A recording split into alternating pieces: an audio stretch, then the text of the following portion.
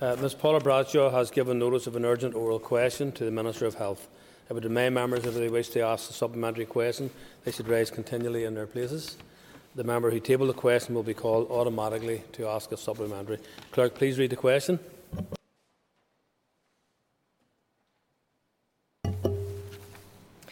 To ask the Minister of Health what actions he intends to take to commission abortion services in Northern Ireland in line with CEDAW recommendations, as must be provided in law under Section 9 of the Northern Ireland Executive Formation, etc. Act 2019. And I call the Minister of Health. Thank you, Speaker. In April 2020, my department invited the Executive to give its agreement to explore options to see whether it is possible to put in place some limited measure to access to a commissioned early medical abortion service in Northern Ireland during the COVID-19 emergency. This proposal aimed to mitigate the travel restrictions preventing one from Northern Ireland accessing the abortion service available in England. The Executive did not agree to my department's proposal. My department resubmitted this proposal to the Executive in May 2020, and I wrote to the Executive Office on the 26th of November 2020 to request an update. As the Executive has not agreed to this proposal, no further work has been taken forward by my department. Supplementary, Paula Bradshaw. Thank you, Mr Speaker. Minister, in the Health and Social Care Bill papers that were provided by your department, it very clearly states that commissioning is not a cross-cutting matter.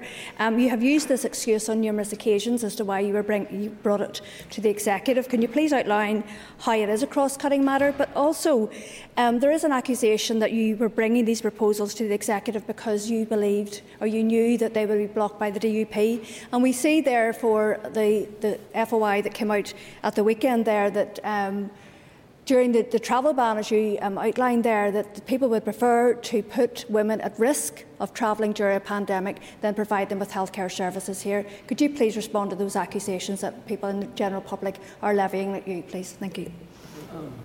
And I thank the member as well. And again, those accusations are unfounded. And I think it's not just the general public that are making those accusations, but also the member at times in regards to trying to make this issue very personal in regards to how I view this specific issue. In regards to the cross-cutting nature of the commissioning of abortion in Northern Ireland, my department does not dispute that women in Northern Ireland are legally entitled to abortion services. The legal advice received by my department states that the Abortion Northern Ireland Regulations 2020 do not require my department to commission the relevant services. Registered medical professions can now terminate pregnancies lawfully.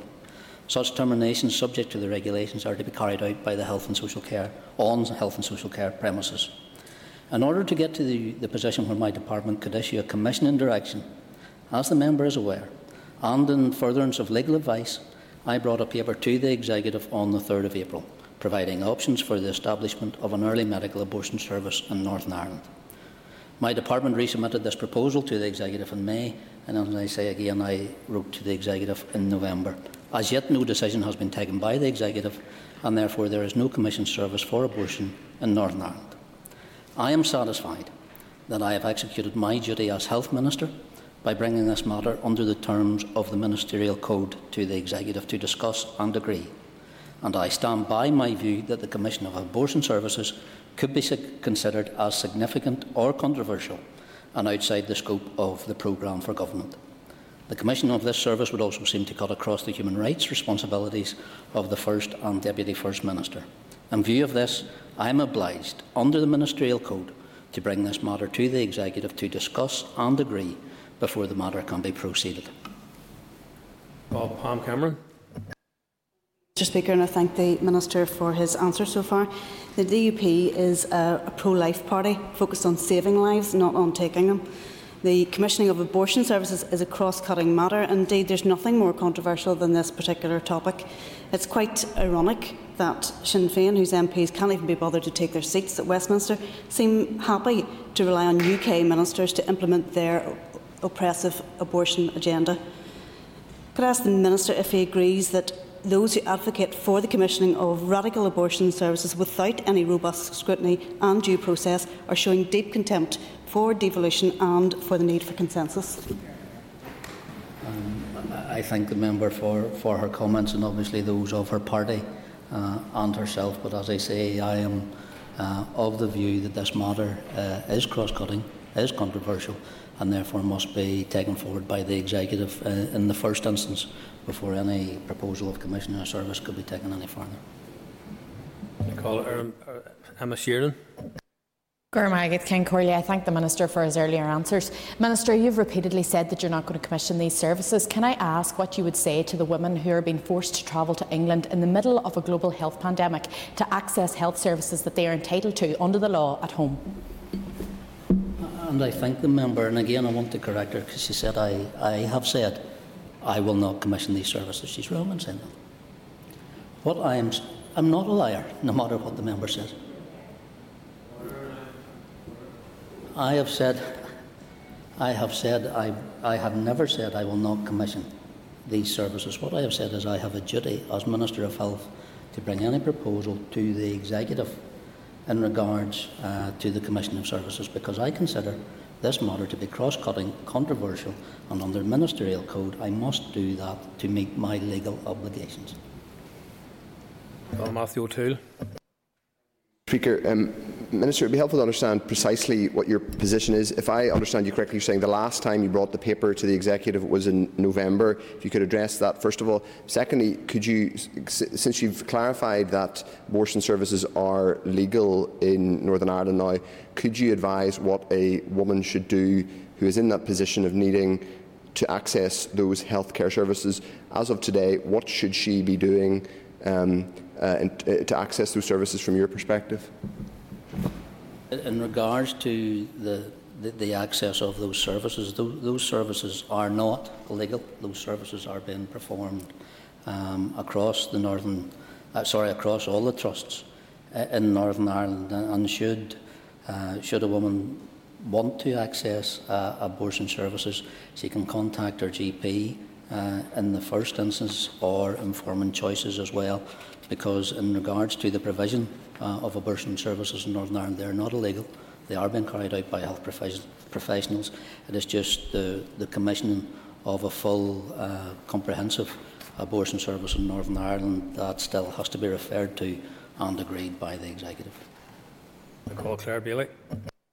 Thank you, Speaker, and thank you, Minister, for making yourself available today.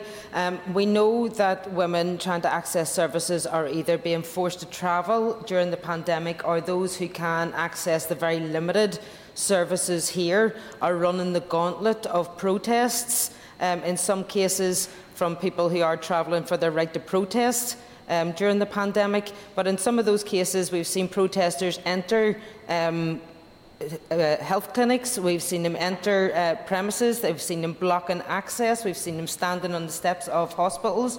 Minister, this is a deliberate attempt to prevent women from accessing those services. Have you anything to say to those both protesting, and can you do anything to ensure safe access to the very limited services that do exist for women?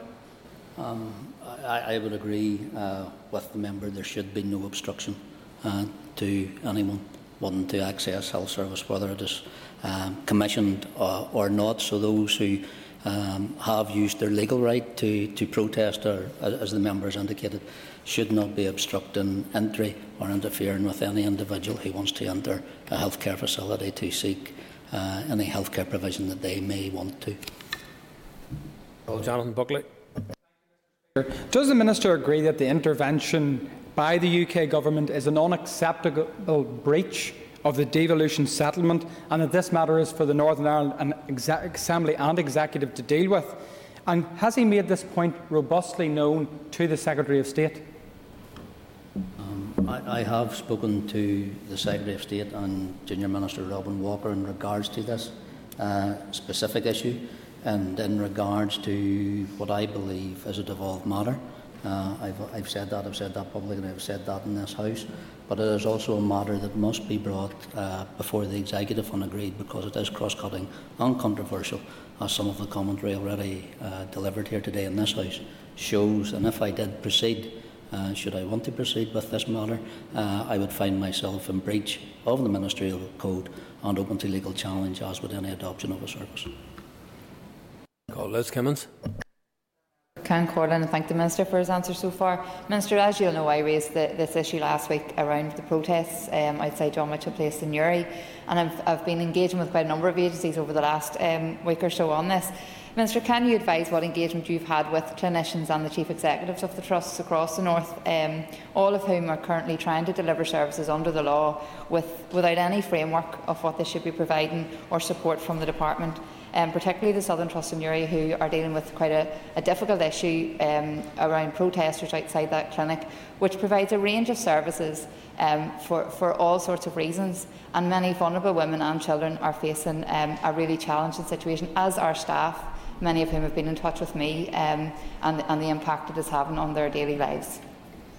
And in regards to an earlier answer, I would say nobody should judge anyone entering a health facility and why they're entering it. And I think that's wrong.